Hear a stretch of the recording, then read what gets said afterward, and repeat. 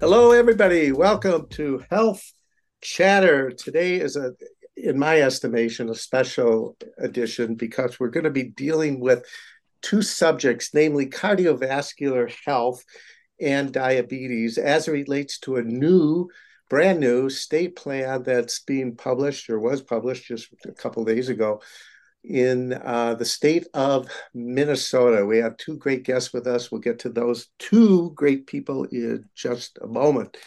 In the meantime, as always, I like to recognize our illustrious staff that without them, Clarence and I would be lost altogether.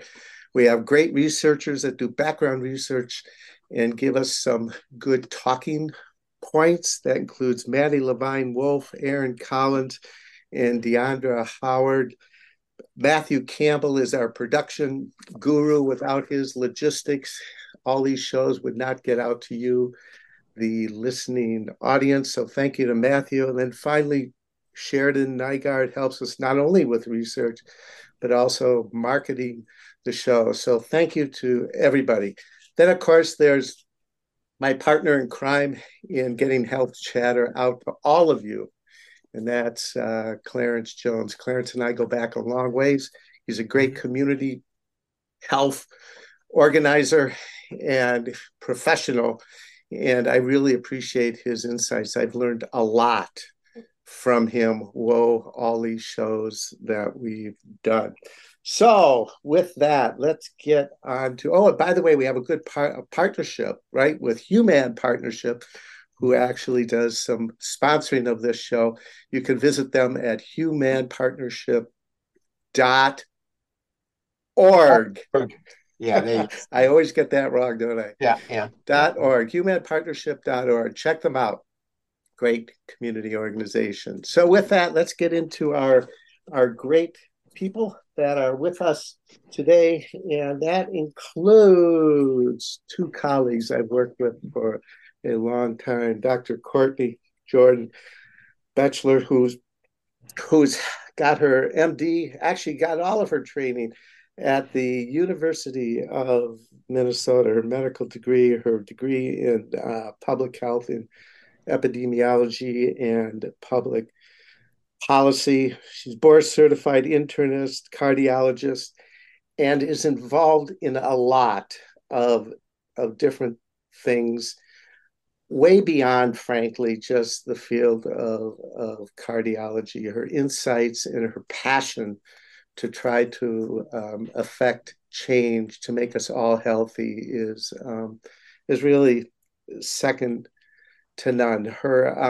You'll see her total bio in our on our website, so check it out. But just a dear friend and colleague. So Courtney, thank you for being with us. And then there's Jim Peacock. Jim and I have a great history. We worked together for many years at the health department in the cardiovascular unit. He started there back, was it in 2007, wasn't it, Jim? And it's, to be honest with you, the listening audience is probably the best hire I ever did. He and I were like linked at the hip, and it's just incredible interactions that we have had over the years, and from different perspectives. But his training is a doctorate in epidemiology and his master's in public health.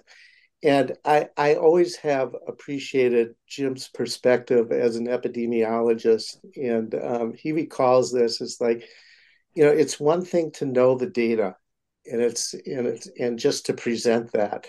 But he has always carried the torch of, so what? How is it that we can, based on the knowledge that we get from analyzing all this information, how is it that we can affect change? And he has really carried that torch professionally, and I've greatly appreciated that perspective, not only working with you, but also the torch that you carrying on at the health department in the cardiovascular health unit. So thank you both for being with us today. All right, so let's get the ball rolling here. So, I thought that, and actually both of you have involved historically. I thought maybe first to give the listening audience a perspective historically on we've had plans and what drove the creation of state plans. And mostly it was first, they were divided up, if I remember right. There was the cardiovascular health plans, and then there was a diabetes plan. But we'll get to the combination in a minute. But what really drove the necessity historically of creating a plan? Any perspectives on that? Either one of you can just chime in. I mean, I could jump in first, Stan, and thanks for that really warm and introduction there. Um, from a state health department perspective, when I came to MDH in 2007, we were in the middle of implementing a state plan, and I think that they largely were born, at least here in Minnesota, out of a necessity as a deliverable for the funding we receive from the Centers for Disease Control and Prevention. CDC tends to fund programs in silos within a disease. So there's a CVH program, a diabetes program, a cancer programs, and so on. And an important part of receiving that funding was to create a coordinated, comprehensive plan for how you'll address those conditions in your state, bringing in community, clinical, public health um, um, support and information to design that. CDC's moved away from that in recent years and requiring states to do that. Um, but I think what was exciting here is that, what is it, 4 years ago, pre-COVID, we asked that question of folks in cardiovascular health if they felt it was important. And we heard a resounding yes. Even though it's not required by the funder for MDH's work, that it was an important way to bring together many partners across Minnesota. Yeah. So, Courtney, Yeah. you've been involved in the history, Yeah. from different angles, frankly, Yep. and I always appreciated your really good direct questions that really drove the development of plans. You oftentimes hit these questions, they hit the nail on the head. So as you reflect on the previous plans and then maybe morphing into the one that we're dealing with now, where's your head at? How do you think historically things have morphed or changed going forward? Yeah. Well, it's fun to hear, just like Jim saying your intro into all of this, because I realized that Jim and I actually started at the same time in terms of my involvement with the Stroke and Prevention Committee was 2007. So I remember you getting introduced. It was either my first or second meeting, and how excited I was that you were joining. Now, just to put this in context, I was in the middle of my epidemiology and cardiology fellowship. So I think my mind had not been completely corrupted by medicine yet. So I did choose during my intern year to go get my public health training because I realized how broken I felt the system was. But what I would say is at that time, I had just come back from Finland where I got to see the North Karelia project and the way that they had it from a country level, improved cardiovascular disease mortality by 85% over 25 years. So I knew it was possible. And I am 100% being honest with you that the one thing that gave me the most excitement and optimism was the statewide committee where we came together around prevention of heart disease and stroke. Because as a clinician that rotated through 5 different of the leading hospitals in the Twin Cities, you realized how disjointed and fragmented it was for the human being, the community, everyone, and largely who we were and were not seeing, and what stage we were and were not seeing them. So I just think the infrastructure that the Department of Health and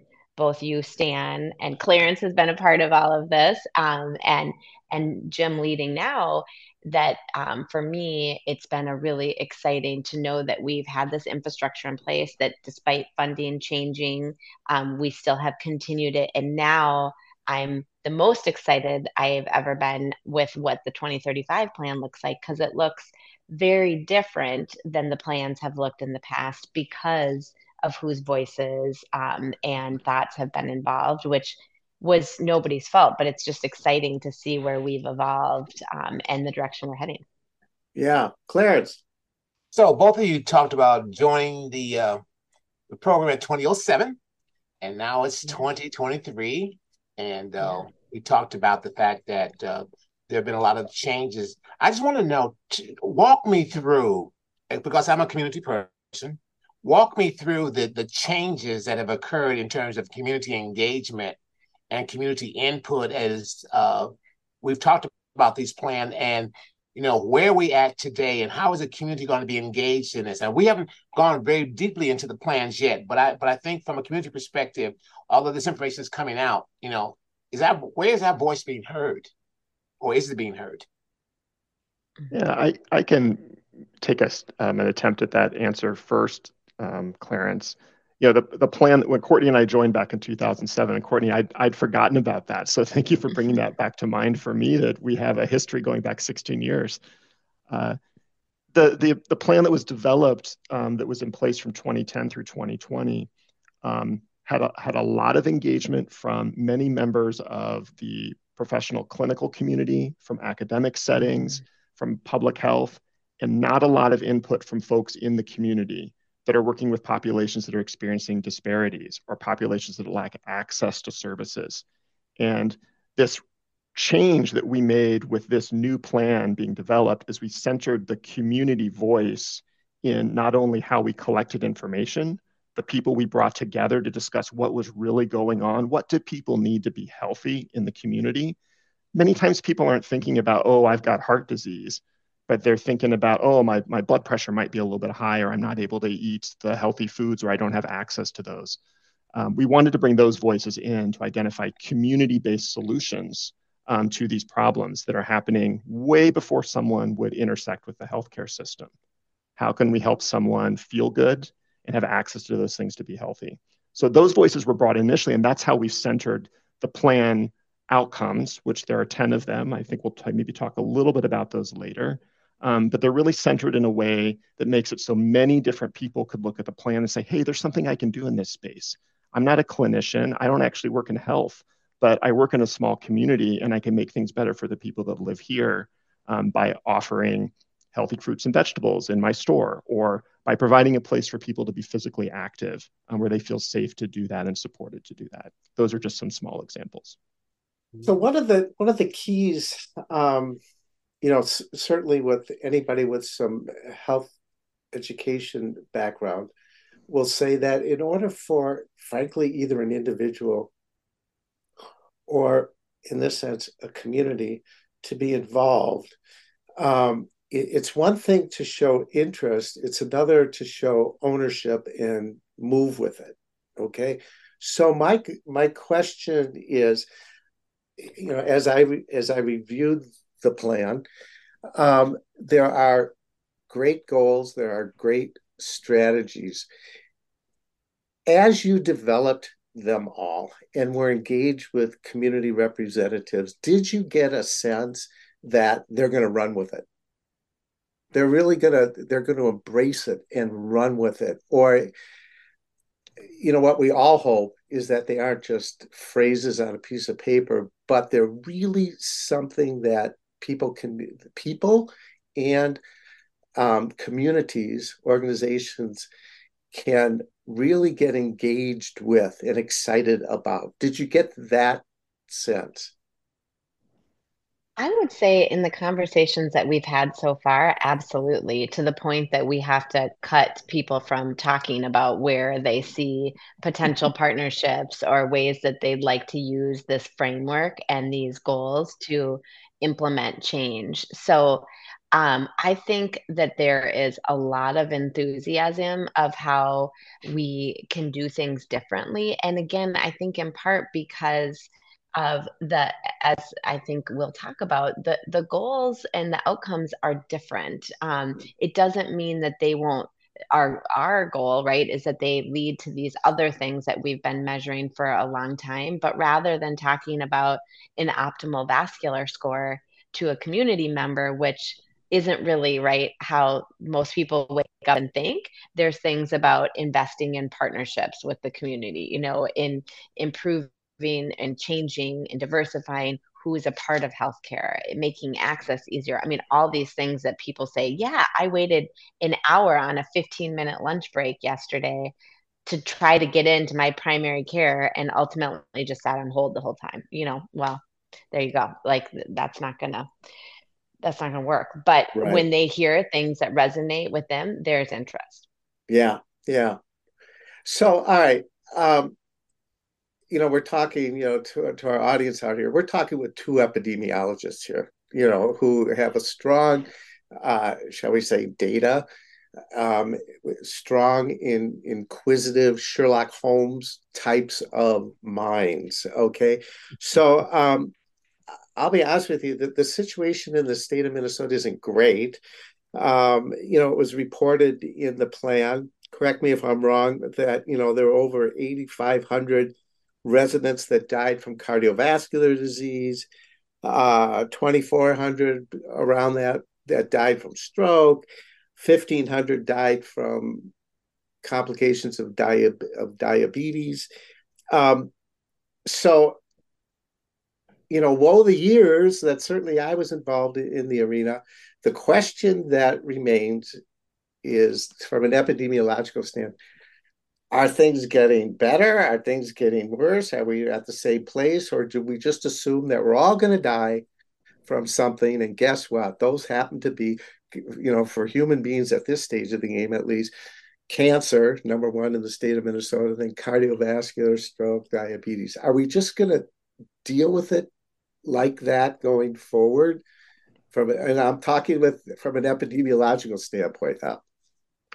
So yeah, Stan, it's an interesting trajectory for these conditions, sort of the deaths in Minnesota. For cardiovascular disease, especially, and for stroke to some degree, all across the country, we saw rapid declines, really big improvements for decades in the death rates due to these conditions. And that's due to a number of things: reduction in the amount of people smoking, the introduction of new therapies like high blood pressure medications or statins as a way to manage and control the risk factors that lead to those conditions. But that has really flattened out since about 2010 in every state in the country. Minnesota historically has had the lowest death rate in the country due to cardiovascular disease. I believe that's still the case. But the data that you quoted are from 2021, although not released yet. Provisional data from 2022 show a pretty large increase in heart disease deaths in Minnesota last year. Every state in the country has seen this happen in different ways and at different times. I will say COVID has had a very large impact on chronic disease deaths, and cardiovascular disease, diabetes, and stroke are part of that equation. Those have gone up fairly strongly in all parts of the country since 2020. So it's really, it's not that we're at an inflection point, but we really are at a point where those trends that had existed for decades, where we could sort of rely on improvements in health, they just aren't happening anymore. Yeah. And COVID has, I think, laid bare not only, it really has laid bare a chronic disease epidemic in the United States, where many people have poor risk factor profiles, inability to access healthy foods or find a place to exercise, lack of awareness about whether or not they have high blood pressure, and or not able to control that if they are on medication. It's a larger problem in the United States than many other Western industrialized countries. And that's evidence in the fact that our death rate or our length of life has been slowing in this country compared to other places. We're falling behind a lot of other places with similar economies and similar levels of development. Yeah, what do you think, Courtney? You agree with all that? I do, but I don't, well, I don't want to miss Clarence's No, no, question no, no. too. You go ahead. Go ahead. I can follow up. Okay. Good. What I was going to say is, yes, Jim summarized the data perfectly. And a couple things that I would just add on to is number one, when we look at that data, the disparities within it of who's doing decent living with chronic disease and who's doing poorly and dying more prematurely, definitely disproportionately impacts Black and Brown people. Number one, that's a huge issue. It's particularly a really big issue in Minnesota. We have some of the largest disparities based on our overall fairly great outcomes for white people. We do not see the same for our Black and Brown population. So that's a big issue.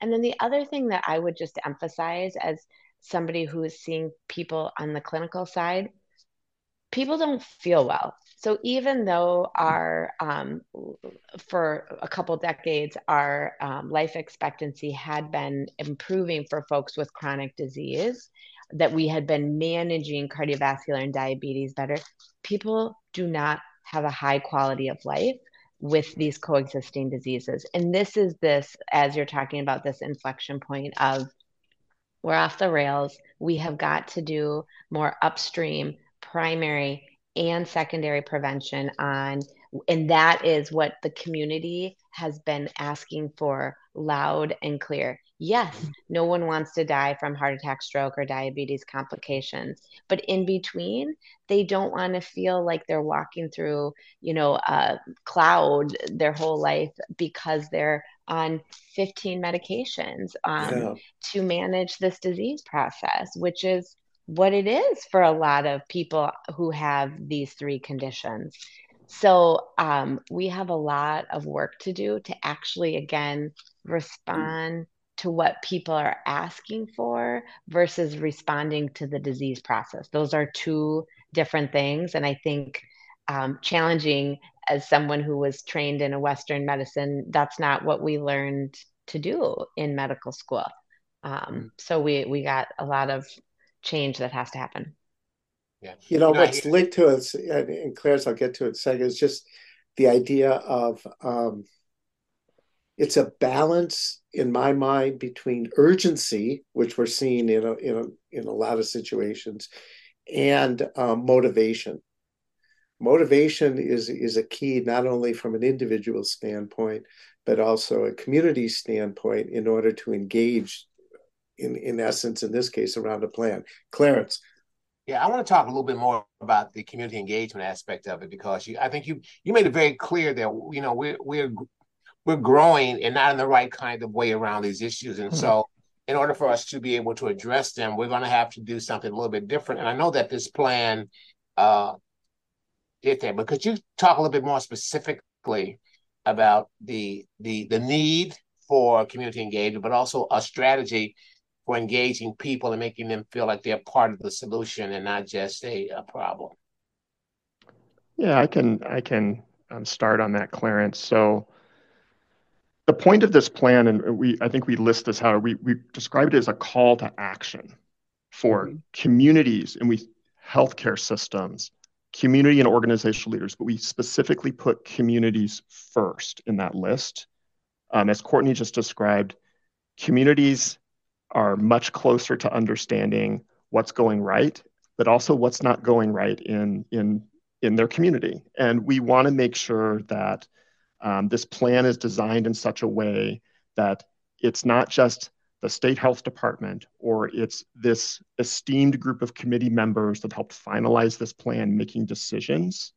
It's creating the conditions for communities to come to us and say, we have a solution for this problem. We've identified a way to make our community members feel better, or we've identified a way to connect people with the right type of resource.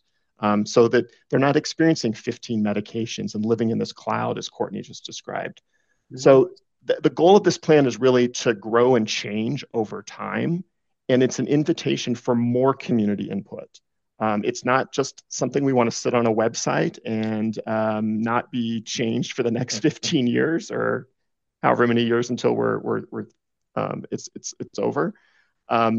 but we want it to grow and change, and it's community input to tell us what's working and what's not working that is going to be so important for making this an impactful plan, not only in improving outcomes for people, but in solidifying and increasing the types of partnerships that government, community organizations, healthcare systems, public health agencies can have with one another to affect positive change.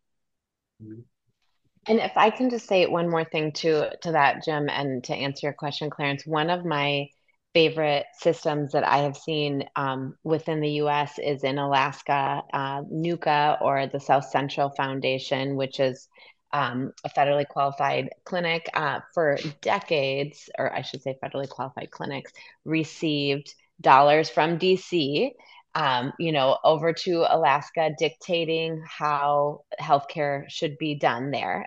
As you would expect, all the challenges that we face, largely around cardiovascular, stroke, and diabetes. And um, a few decades ago, they decided to actually listen to what the community said, because while the healthcare system was saying, we need better diabetes control, we need better blood pressure control, we need all these different metrics, the community said, what we want help with is domestic violence. And you can, keep saying all this, but this is actually the number one thing impacting us.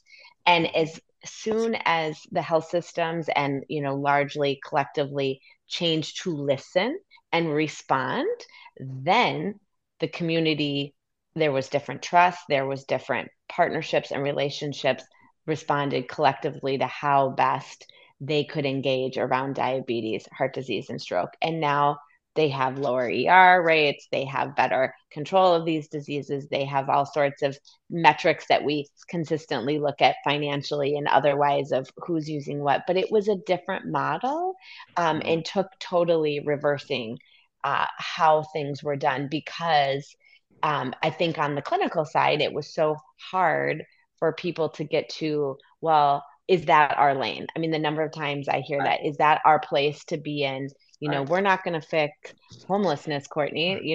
That's not, we treat cardiovascular disease. But it turns out, right, as everyone on this call knows, that to the individual experiencing this, that's what is, of course, most important to them, or whatever the case is that social need. And certainly as it relates to these healthy behaviors that we're talking about all the time, right? We can't expect people to do any of this if these basic needs are not met.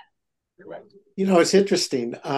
It's a really good example of people are really engaged with things that are really urgent in their mind. And if you show them first and foremost that, all right, let's tackle that, then they could be open to a true partnership in dealing with all the other stuff that we also have to address health-wise. But I think urgency for a lot of people is right up there. Gun violence. If you don't solve that in our community, the heck with cardiovascular, the heck with diabetes. Let's deal with that first, and then we'll get to it. So it might be this kind of one at a time in order to help build trust.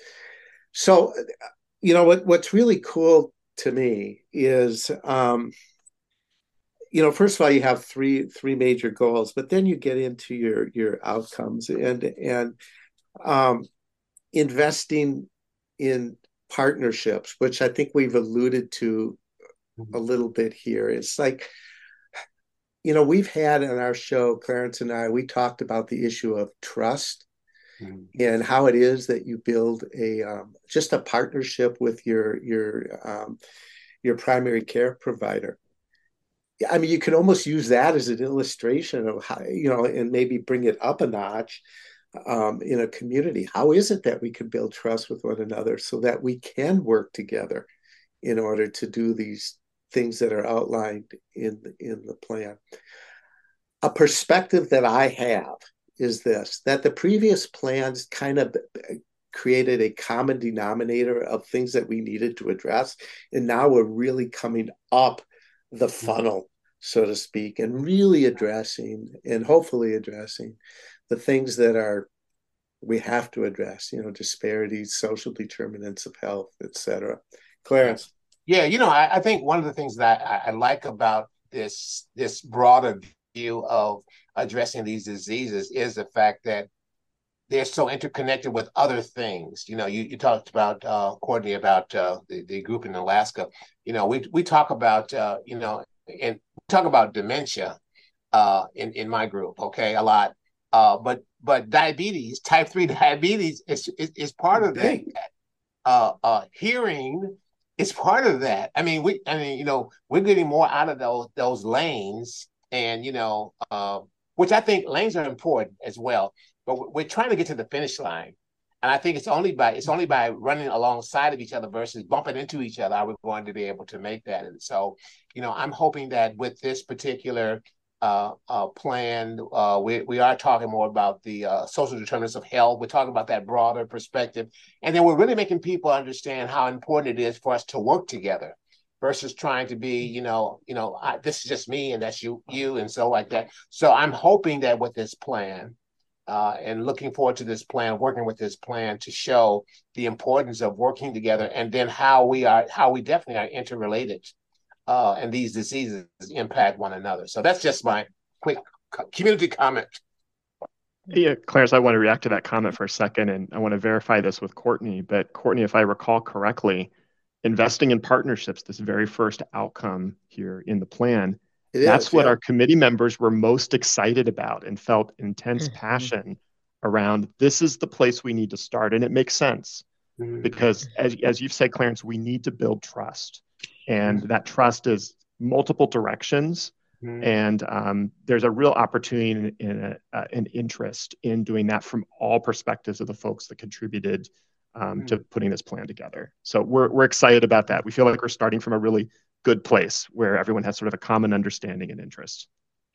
So for our listening audience, I'll tell you that there's 10 basic what do you call it, outcomes that you're looking for here. Obviously, we look at investing in partnerships, and I'll just kind of state what they are, and then you can kind of react to these kind of in the gestalt of it all. Working towards health equity, sharing power to affect change, creating systems that improve access to care, improve health data collection, which, by the way, epidemiologist, I'm going to get back to you on that one in a second.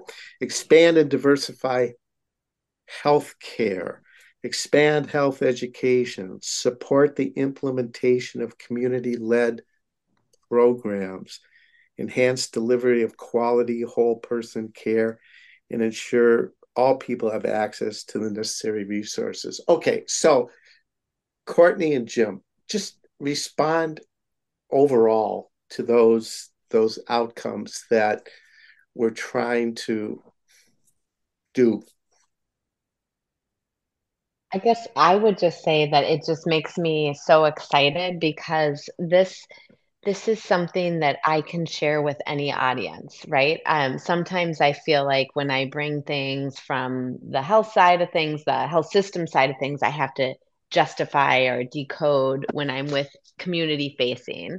And then vice versa, if I come up with things on more with nonprofits and different community facing folks, I have to explain them to the clinical side. So as somebody who lives in both worlds, I love that this is very unified, and it's, just to some of the other points that you brought up, Clarence, this could be any disease process. Yes, we are talking about cardiovascular, stroke, and diabetes, but we're talking about whole person. We are recognizing that people don't like having to see all these different specialists and kind of, well, how does that impact my mental health? How does that impact this? And so I'm super proud of the work that we've done. I feel like it really is a great framework to move forward in getting to these outcomes, and that I hope resonates with a lot of people. But like Jim said, we don't think we're perfect, and we are interested in wanting to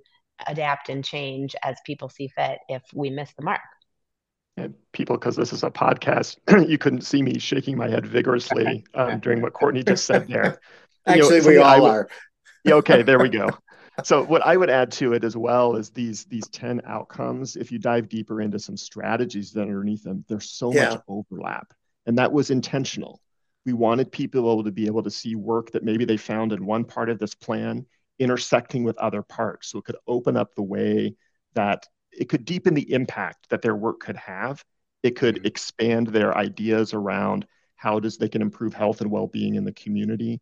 It can potentially unlock and open doors for new partnerships that can strengthen that impact that a community or health system or public health is having. Can I ask a question? Okay.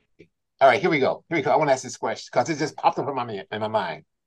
How did cardiovascular health and diabetes join together to work on this plan? What was the impetus behind that? I can jump in first, but I'd like Courtney to follow up on that. Is when people are talking about how they feel well or don't feel well and they go to the doctor, they come and like, oh, my blood pressure's high. Oh, what they said I might have something called prediabetes too. These conditions operate together. And many people who have cardiovascular disease also experience diabetes or prediabetes. Folks that aren't able to manage their blood pressure often have another one of these. These conditions are so intersecting. We wanted to make sure that we were able to talk again about this whole person as much as we could with these conditions that are often happening, at the same time in a person or in a family or in a community. Courtney, how would you add on to that from a clinical perspective? I would just emphasize that the number one thing people with diabetes die from or suffer with in between then is cardiovascular disease and stroke complications. It's so connected. And in fact, from a research perspective right now, what we're seeing with all these new super expensive drugs that are coming out, these GLP-1 inhibitors that were initially created to manage diabetes, and we're talking about Ozempic and semaglutide, Wegovy, all those guys, initially created to manage blood sugar. Turns out that they had weight loss implications. And now, what did they just get an FDA approval for? Cardiac prevention. So it is so interconnected that basically all the trials that we do on the clinical side now, we look at the SLP1s that we use in heart failure have diabetes implications in terms of improving, because it's such an interconnected process. And in fact, from an epi perspective, the next sort of biggest proposed issue that we're going to have as a country is diabetes actually overtaking cardiovascular disease, which again isn't surprising, like we just said, because in this case, it usually comes first, and then the cardiovascular disease comes second with what we're dealing with now with our culture of obesity and poor nutrition and poor exercise and poor sleep and high stress. I'm glad to hear that, and I'm really hoping, because when I think about community and this is important news for people to be talking about, and I'm hoping that there is a plan to talk very clearly about the connection between the two, because we think of them as two different things. It's interesting historically, and Jim, you and I can reflect on this. Good, bad, or indifferent, when you get funding mechanisms that require that you have state plans. Okay, so like from the Centers for Disease Control, they required that the state of Minnesota, in this case, actually every state in the country, have a state plan for cardiovascular and a state plan for diabetes. Then when they loosened it up altogether and they say, well, we're not requiring that you have plans, then that kind of opened up the gates for like the state of Minnesota to say, hey, why don't we all talk together? Okay, and put it all together in one. And so yeah, I agree with that completely, Stan. I mean, I think it allowed us a lot more freedom to be responsive to the community and flexibility, instead of being responsive to the desires of the CDC, who is funding things. Cardiovascular disease funding is completely separate and distinct from their diabetes funding to support states and local governments. Yeah, if I have a chance, I just want to jump in something that Clarence mentioned a few minutes ago. You talked about a lot of conversations about dementia in the community. Something that we aren't talking about here, but it is how what's good for your heart and what's good for your blood sugar is really good for your brain health as well. And so communicating about how all of these conditions, high blood pressure, high blood sugar, high cholesterol, impact so many parts of our bodies and our ability to live well. there's great benefit to be talking about these as a group instead of individual distinct diseases. There's a lot of benefit in coming together. It's improving everyone's health. And now I can't help but Yeah, I can't Go ahead. help but just add one more thing for our for your listeners too, is that the number one thing I hear from people when we want to start a statin drug, which is the number one drug that we prescribe in this country, not as cardiologists, but as anybody, is, oh, I've heard that they cause diabetes, statin drugs.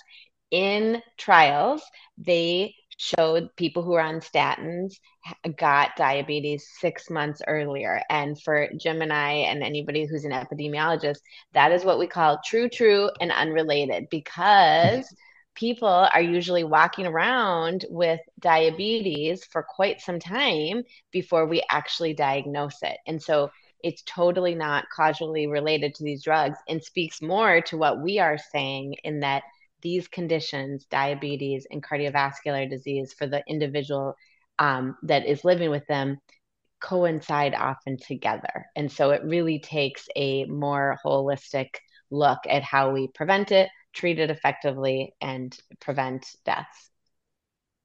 It's I know I was kind of chuckling, frankly, as I was reading this plan,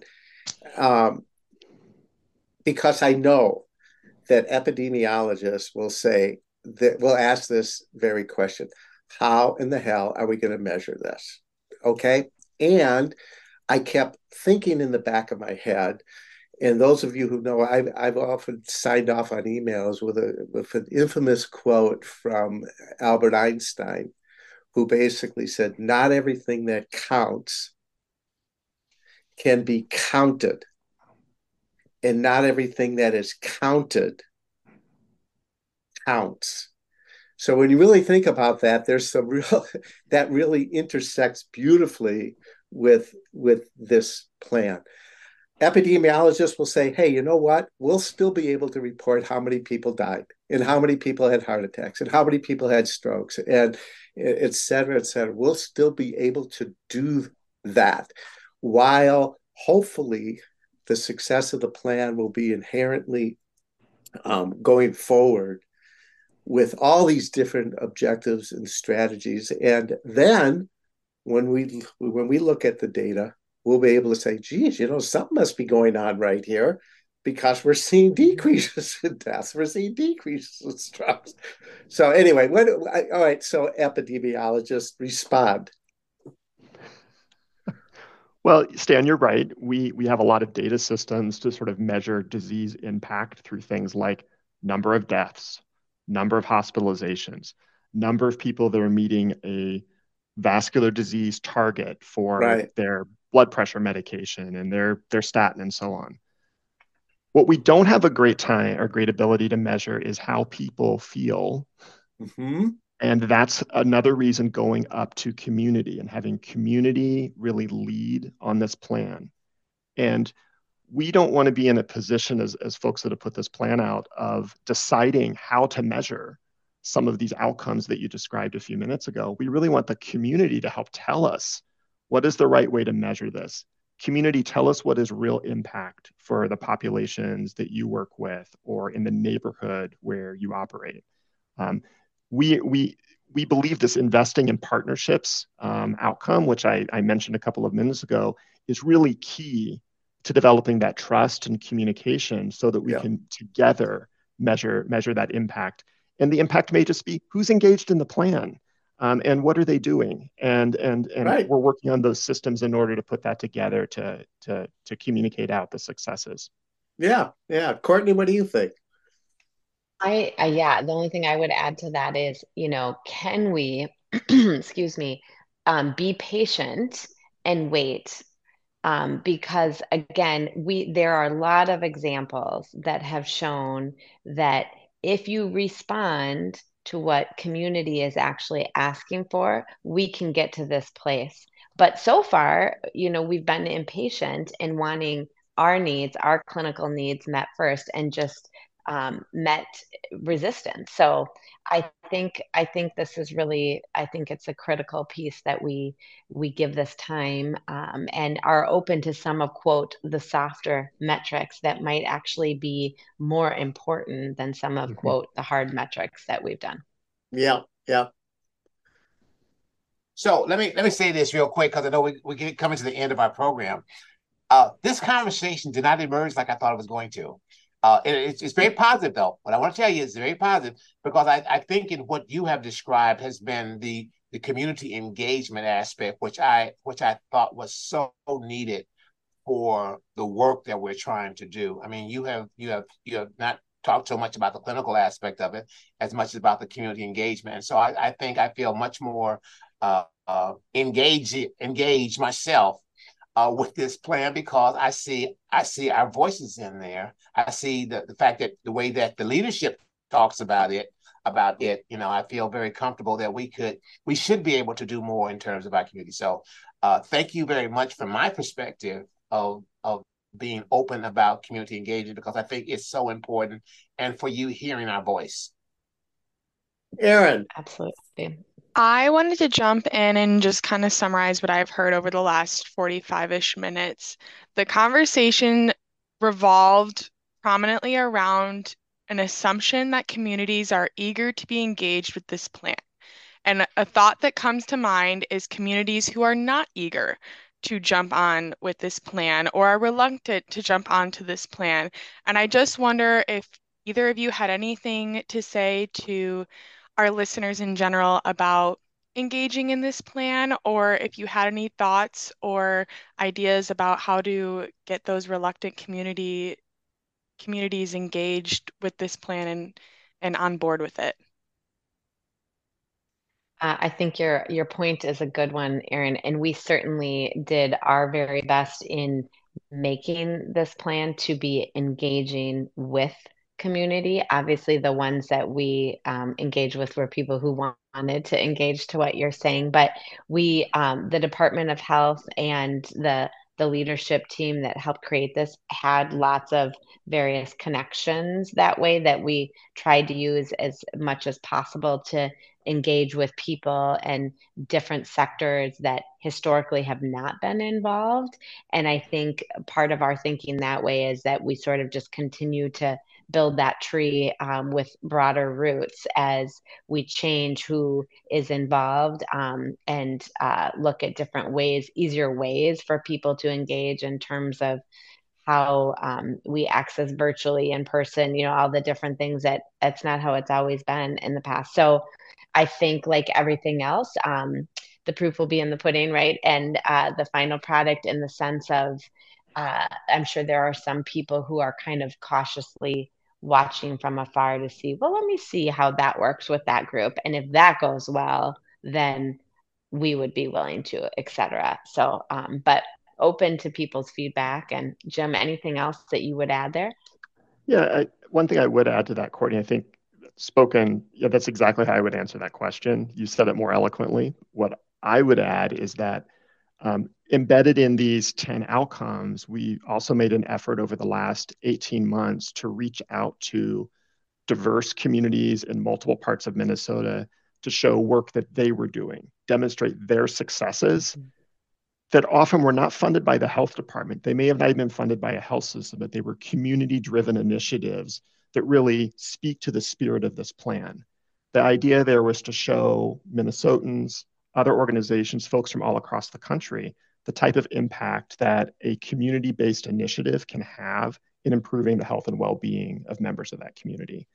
So we're viewing that as sort of, it's inspiration from many different types of players and organizations with whom we may have not worked directly in the past. They may have not even been at the table with the development of the plan that we had in 2010 or the plan from 2000, but they were at the table this time, and we're trying to elevate that voice. Like I said, I read through this plan, and it's in my mind, I kind of closed it, and I sat back, and I really felt good. And so I would encourage listeners, take 10 minutes and go through this plan, because I guarantee you there will be something in this plan that will make you feel good, that, yeah, this is a good direction to take. It's not as technically or medically oriented. It's really getting down to us and what we really need to do to affect change and make us all feel healthy. So, I encourage everybody, look at it, pick something in there that's of interest to you, and see how it is that you can link with another partner to affect change. I personally think this is a feel good plan. It should. There's stuff in it, frankly, for everyone. Clarence. No, I was going to say, I think if you can give us information on how we could locate the state plan and talk about it, I think our listeners would love to do that. Sure. The plan is available for anyone to view right now. I'll give you the website, but also give you a special trick as well. You can go to health.state.mn.us/2035 plan. You can also just go to a Google browser and type in MN 2035 plan, and I'm happy to say it's already the top link in that search history. So good. Love it. Super. That's a way you can connect. And as I mentioned, there's success stories, there's voices from community members. Both Courtney and myself talk a little bit in a short video about why this plan is needed in Minnesota at this time. And all this information will be available on the Health Chatter website as well. So all the background research and the links to the full plan, the PDF of it, are also on our website. So again, I encourage you. I want to reserve, and I say this frankly to a lot of our guests, but maybe in this case, to you two for sure, because going forward, there's going to be a lot of action around this. And I want to encourage you, feel free to use Health Chatter as another vehicle to communicate. And we'll continue to be your partner. There you go. You've got a partner, a number one partner from the plan, in order to promote it and hopefully make it work. So thank you both very, very much. And thank you all to our listeners for listening in. And remember to keep health chatting away.